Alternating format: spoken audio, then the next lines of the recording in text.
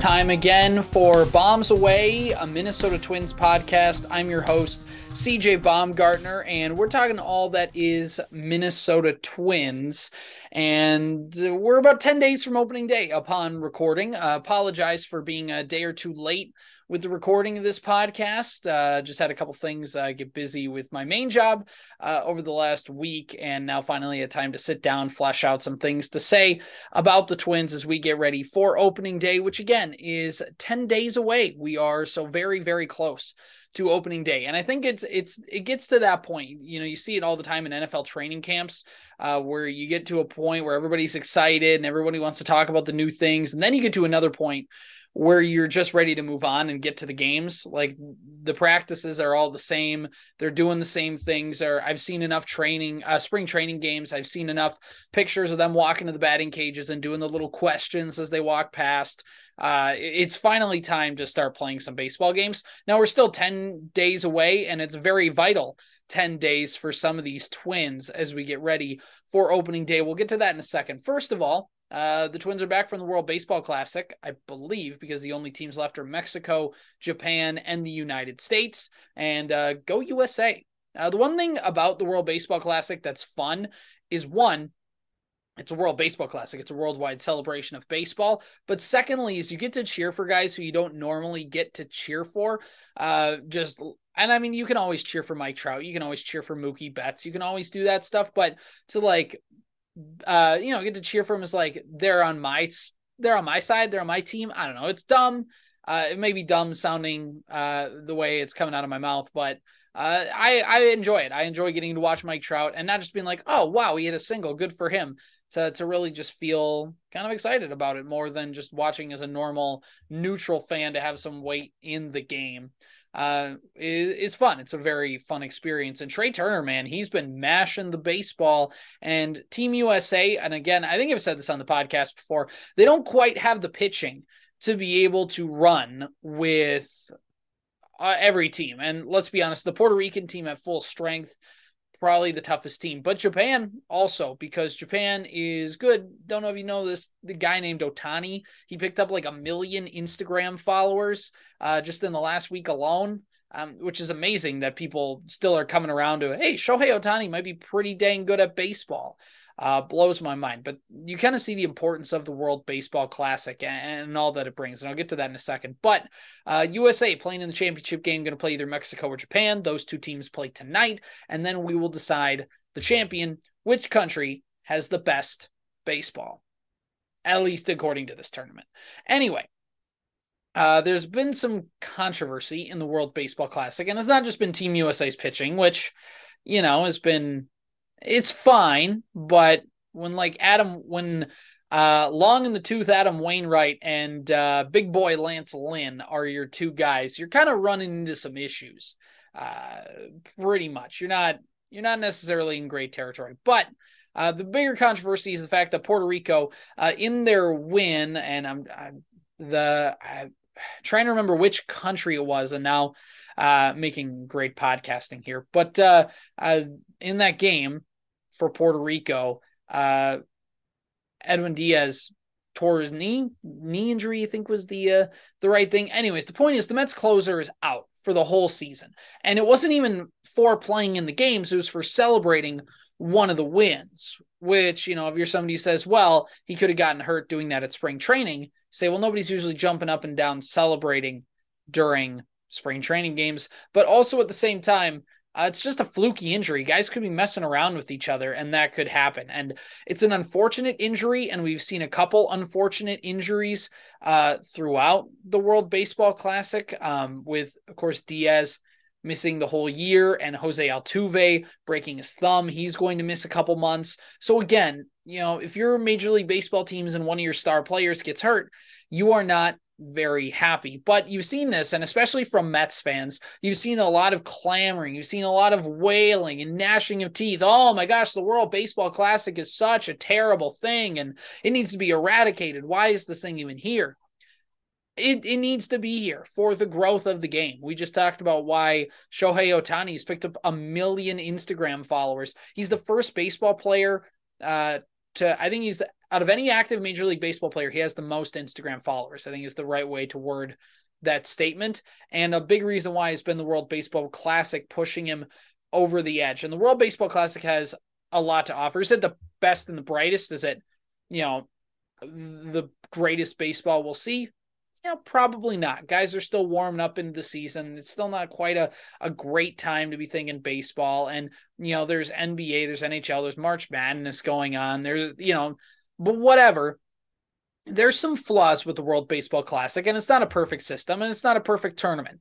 But also, there needs to be a little room to let the World Baseball Classic become a thing and become important. Because even though it's not important to Americans generally, I mean, I want Team USA to win. I'll watch the games, but at the same time, I'm not living and dying on every breath like maybe some of these other countries have been. I mean, all these other players talk about the environment that they get to be in with the World Baseball Classic and being in front of all these people and just the stadiums in Miami and Arizona and Tokyo. They've had such great crowds. And Front Office Sports has a great thread. So at risk of mumbling for a second here, I want to pull up this thread by Front Office Sports. It was on their Twitter, and they had a great little rundown of the World Baseball Classic and just the impact that it's been having over the last couple weeks here. So it's a long thread, but it's basically doing really well worldwide, even if most Americans don't really think it is. Japan's World Baseball Classic win over Korea drew 62 million viewers in Japan alone, more than the most watched World Series game ever. Nearly half of all Japanese households were tuned into that baseball game. That's pretty good. The 2023 World Baseball Classic drew 1.01 million fans in attendance through the first round, a 98% increase from 2017. It was the most attended round in tournament history. The World Baseball Classic Pool D games in Miami drew 295,850 fans, the most in attendance ever on U.S. soil. 62% of Puerto Rican households were tuned in to watch their team defeat the powerhouse Dominican Republic. Okay, there was the matchup, Dominican Republic. The Czech Republic made its World Baseball Classic debut. Despite not having a pro league, 240,000 Czechs watched their national team made up of teachers, firefighters, and electricians take on Japan. It was the most watched baseball broadcast in the country's history. In host Taiwan, Chinese Taipei's games averaged 1.3 million viewers. It was the most watched sports programming in the market in nearly 2 years. Now, I know COVID has some things to say about that, but the point is, people have made a point to tune in and made a point to make it must-see television. Shohei Ohtani has gained 1.36 million followers on Instagram, the first Major League Baseball player to have more than 3 million followers on the app. Mexico's upset of the USA in Phoenix drew 47,534 fans, a World Baseball Classic attendance record for a first-round game. Great Britain made its debut, and there's a whole bunch of stuff. Anyway, okay, so that's the end of the thread. But the point is, there's a whole lot of interest that comes from the World Baseball Classic, and I've been dwelling on this a little bit more than I should, but it's important. And even though I'd much rather see the Twins win a World Series than I would the USA win a World Baseball Classic, to some of these other players, winning a World Baseball Classic for their country, to do it with their brothers in a land they came from, means a lot. And, some people can point to that and say, hey, isn't that a little weird? You're kind of assuming that.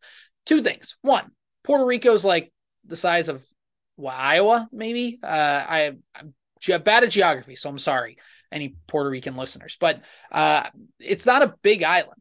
And so it's the same thing of when there's a basketball player that comes from Minnesota and goes to the NBA, and then there's another one that goes to the NBA, and everyone's like, oh my gosh, like, wow, these guys must, it matters to some people more than it does to others, but there's a lot of pride in where you come from. And you see that a lot in the Japanese league. You see it a lot in these Latin American leagues as well. There's a pride in where you come from and what you're doing. And you get to play for your national team and do it on the world stage and try and prove you're the best in the world.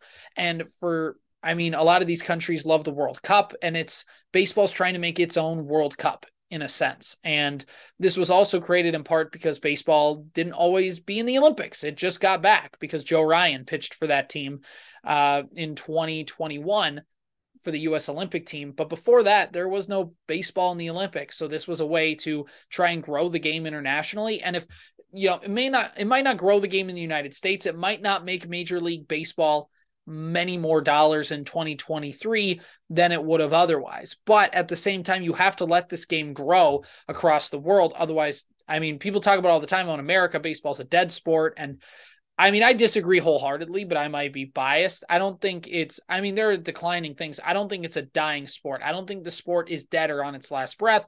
I think it's in a coma. And I think there's things that will be done that should spark a little bit more interest, but also, it's a very systemic problem. Anyway, so I've rambled enough on the World Baseball Classic. I know Edwin Diaz got hurt. I know Jose Altuve is going to miss time, and that stinks. But at the same time, this is good for the game. And there are players, and this is my second point, who would rather win a World Baseball Classic than win a World Series.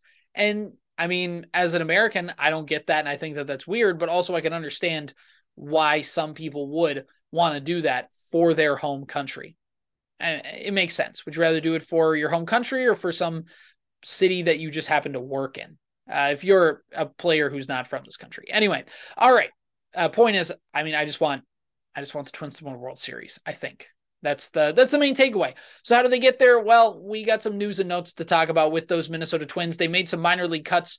Brooks Lee, Ed Julian, Matt Wallner, Giovanni Moran all got optioned to minor league camp. So let the bodies hit the floor, or hit the minor league floor is maybe the right way to word that. We're starting to see a little bit of cuts as we're 10 days away from opening day, but still not quite at that number of the 26-man roster. Still a few more cuts to go, and we'll know a lot more in the next week. But looking at some Twins news, it appears that we have some injury updates. We talked about the injury updates last week for Kirilloff and for Buxton and Polanco. Well, Kirilloff, it's pretty much settled that he's not going to make the team coming out of spring training, or it's a long shot. Most likely starts off in an extended spring. That's just me kind of going off with what I've been reading. And now we get an update from Falvey as he talked to reporters on Buxton and on Jorge Polanco. Byron Buxton has been slowly ramping up into some minor league games, and I believe will play a major league spring training game soon. And as we talked about last week on the podcast, I said, with Buxton and Polanco, I'm not going to be worried until I'm given a reason to be worried once we have an update the closer we get to opening day. And we got the update on Buxton. He's ramping up. Piers Buxton's going to be fine to start the season, whether it's in center field, whether it's a DH, who knows? But the point is he's on the big league club as we get ready for the season. But Jorge Polanco is the other one, and that's the interesting wrinkle in all of this. So Michael A. Taylor was brought in as Byron Buxton insurance, and he was brought in to be Buxton light. And if Byron Buxton has to DH because he's not quite ready to go for opening day, then Michael A. Taylor steps in as center fielder and you move on.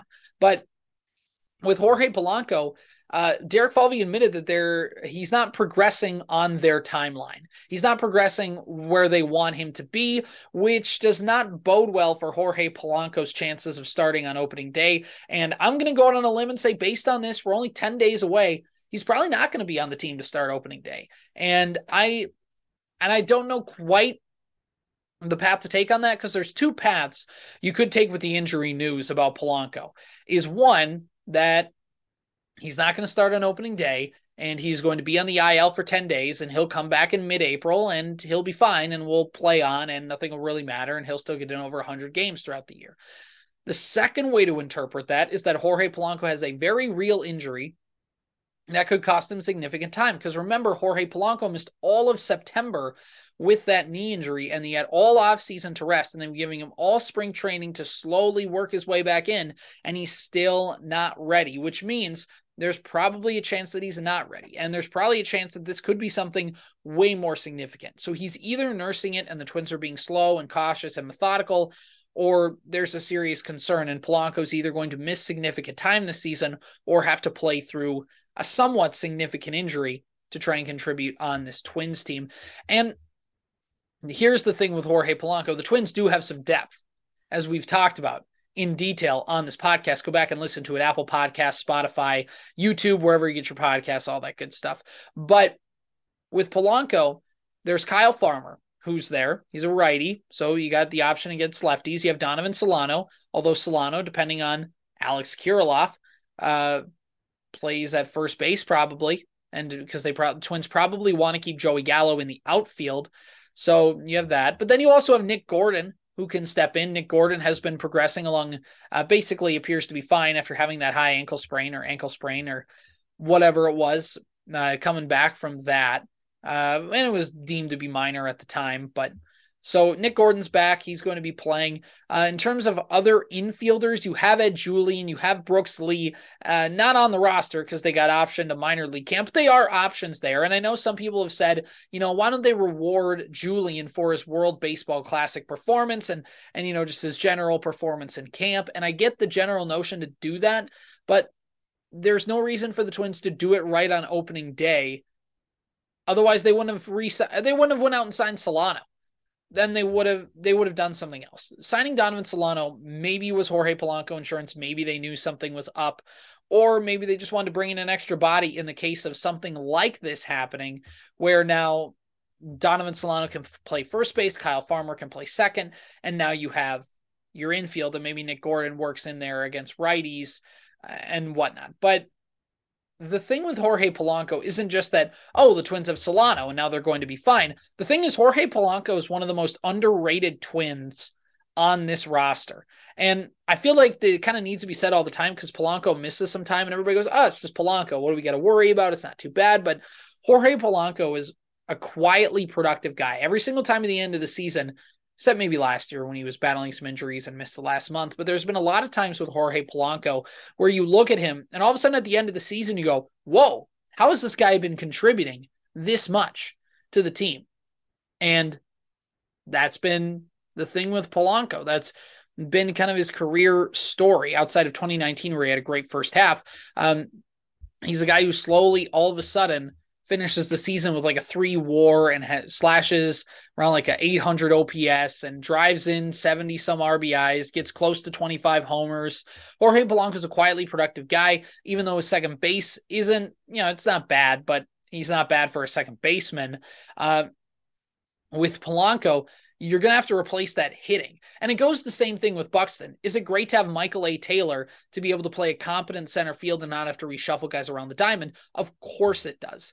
But at the end of the day, Byron Buxton's bat is just levels above Michael A. Taylor's. So when given the choice, you want to have Byron Buxton's bat in the lineup, and even DHing Buxton and putting Taylor in center field. And again, Taylor's no scrub as a hitter, but he's not a hitter. He's just not at the level Buxton is. And you're going to take a step down when you do that. He's going to be a bottom of the lineup kind of hitter, Michael A. Taylor. And that's, again, no knock on Taylor. He's a major league ball player, a veteran, but it's to say that he's just nowhere near Buxton and you're taking a significant drop off because you have to use the designated hitter spot on Buxton, and then center field has to be taken up by Taylor instead of Buxton taking center field and then using the DH spot on whoever you see fit. Maybe it is Solano, maybe it is Larnach, maybe it is whoever to get to use in that situation. And the same thing goes true for for Polanco, Kyle Farmer is fine. Donovan Solano is fine. But again,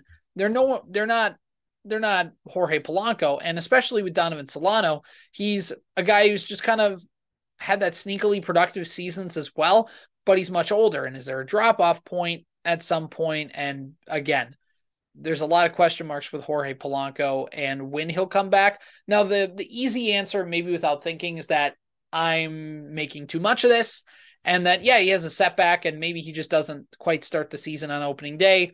Whatever, he'll come back in mid-April. The problem is the Twins can't really rely too much on you can't always rely on if he just sits out the first month, he'll be fine. Because the games in April mean just as much as they do in August with baseball and with any sport. So and especially if the Twins were to start like 0-6 to start the season, that would be disastrous. I'm not saying that Jorge Polanco means you're 6 losses down, like you add an extra 6 losses, but it's to say that if you don't have Jorge Polanco and Byron Buxton ready to go in their spots, you're coming in not at full strength. And even though you have the depth, and yes, you need to be able to tap into said depth, you also have Jorge Polanco starting for a reason, and he was going to hit towards the top of the lineup. And I've talked about on this podcast and in writing that he's a sneaky leadoff type hitter, and he's not quite healthy. So again, he could miss the first couple weeks. He could miss the first month. He could miss no time. But if he's hurt and he's got to miss time, or if he's hurt and he's not as productive at the plate, it's going to not help the Twins. And again, you cannot start the season bad. The whole first season in baseball is a race to mediocrity. Be 500, hover around the 500 mark or better. If you're all of a sudden at the end of April, 7 games below 500, I'm sorry, your season's over already. It's like when the Twins started 0-9. It didn't matter what they did after that. The season was over. They lost. Their season's done. Good day, sir. It's mid-April. School's not even out yet, and we basically already written them off for the summer. So that's and again, blowing this out of proportion maybe just a little bit, but also at the same time, we can't quite just look it over and smooth it over and pretend nothing's wrong. That being said, time is the best factor here, and maybe it is blowing it a little out of proportion. Maybe Polanco's, he comes in 2 weeks and it's fine, and nobody even notices. Because again, some of the Twins have had their best seasons when they've taken them time to get fully healthy. When you look at Miguel Sano in 2019, who missed all the first month of the season, and Joe Mauer in 2009, missing the entire first month as well. So, okay, that's the injury updates there. Let's see what else we got here on our news and notes for the Twins. Again, Ed Julian, Brooks Lee, Matt Wallner, Louis Varland, Giovanni Moran, all those guys got sent down to minor league camp, and none of them really surprised me. There's none that come to mind as a huge shock. Again, I know Julian and Lee were talked about some replacements, but for Polanco, but I just don't see them rushing along this process. And especially if Buxton's not going to come, or if Polanco, is not going to come back right away, you don't really want to rush these guys, and you don't want to rush them up. If Polanco's going to play right away, if he's going to miss 2 weeks, don't call up Julian. If Polanco's going to miss the first half of the season, call up Julian at the end of April, because Julian still hasn't played in AAA yet. And I know Royce Lewis never played in AAA before coming up to the big leagues, and he was fine.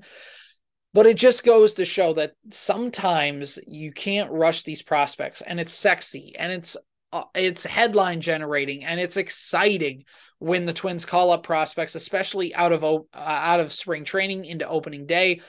But I think the right approach probably is to wait through April. And again, we talked about there's a fine balancing act. If you don't want to put too much importance to the beginning of the season where you run your players raw right away, and you don't want to give it zero intensity to where all of a sudden you start the season 8 games below 500 before you've even hit May, that's not an ideal situation either. So there's some kind of balance there in the middle for the Twins in this situation. And I just think you need to rely with your depth, because you bring in Solano on a major league contract to start in case one of your starters isn't ready to go. You don't bring him in just so he's there and then are ready to call up Ed Julian at the first sign of trouble, because if the Twins felt confident enough in Julian, they probably wouldn't have gotten Solano. That's at least my feeling on it. I could be wrong, but that's at least where I'm going with this. So again, that's my soapbox on Ed Julian and or Brooks Lee, but both of whom will probably make their big league debuts at some point this season, in which case, why are we making a big deal out of it?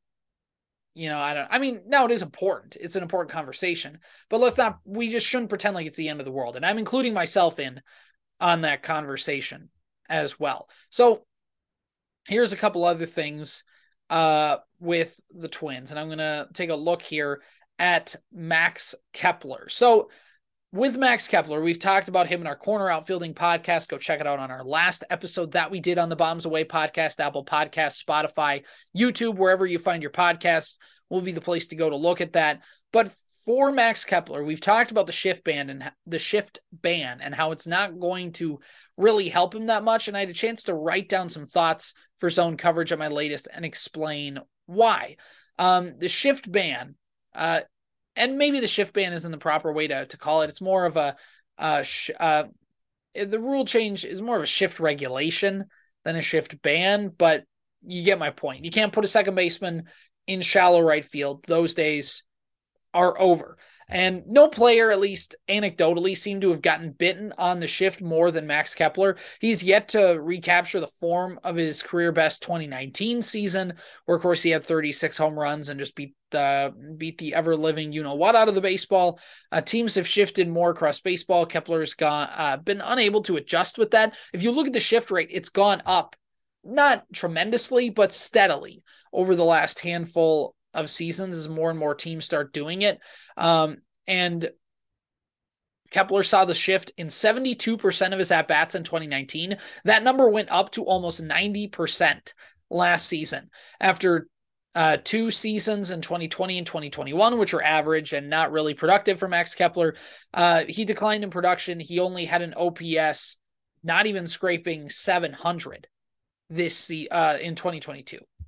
So after MLB basically got rid of the shift, or at least got rid of the shift in the form that we all knew it, everybody thought, well, hey, Max Kepler is going to be just fine. He's going to start hitting again. And there's the Dan Hayes article that talked about his expected batting average on a couple of big hits and how could have changed. And Dan Hayes is a good reporter. He had a good article. But I'm just saying, like, there's definitely a counterpoint to the shift. I get where people are coming from. It's not that there's no data to support that.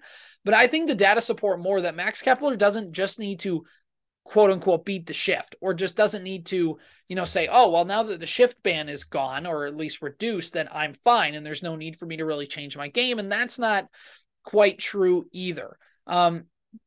Interestingly enough, Kepler has hit better against the shift than with a traditional defense, although you could rule that with a little bit of small sample size versus non-shifting and shifting. He's gotten shifted 90% of the time. So the other 10%, is that an accurate guesstimate of how good he actually is versus a more traditional defense?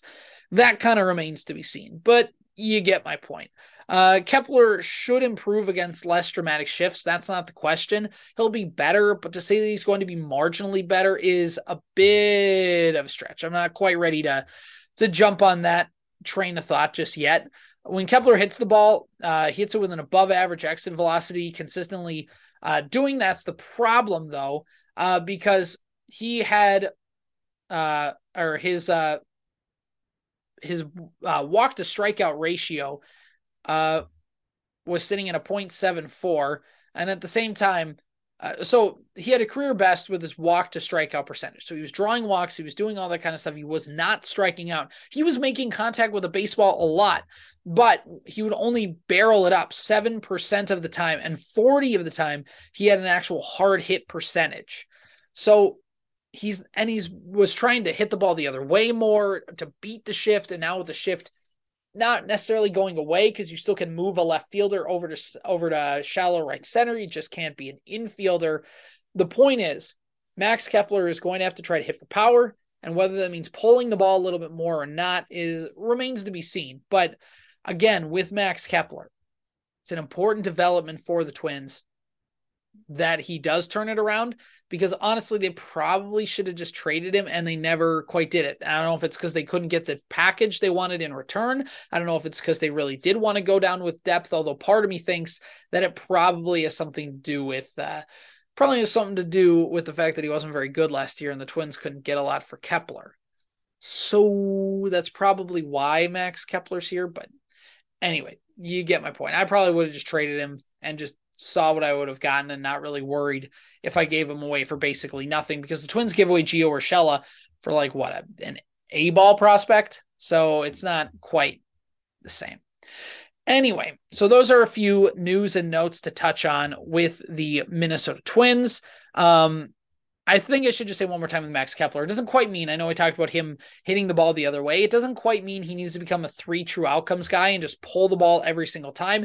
It just means he needs to find a way to generate a little bit more power in that swing, get a little bit of it more in the air, because he's been rolling over the ball a ton. He has a very high ground ball percentage, and he hasn't really to this point in his career. So it's kind of coming back to bite him a little bit in that regard. Anyway, so with that, I think it's a good time to wrap up the podcast. We did not get into the corner outfielders, but I promise you that discussion is coming. I've been starting to dig through a little bit, kind of see who the Twins have, and we'll talk about it on the next podcast because we still have a couple more before we get to opening day. For Bombs Away, I'm CJ Baumgartner. Thanks for listening.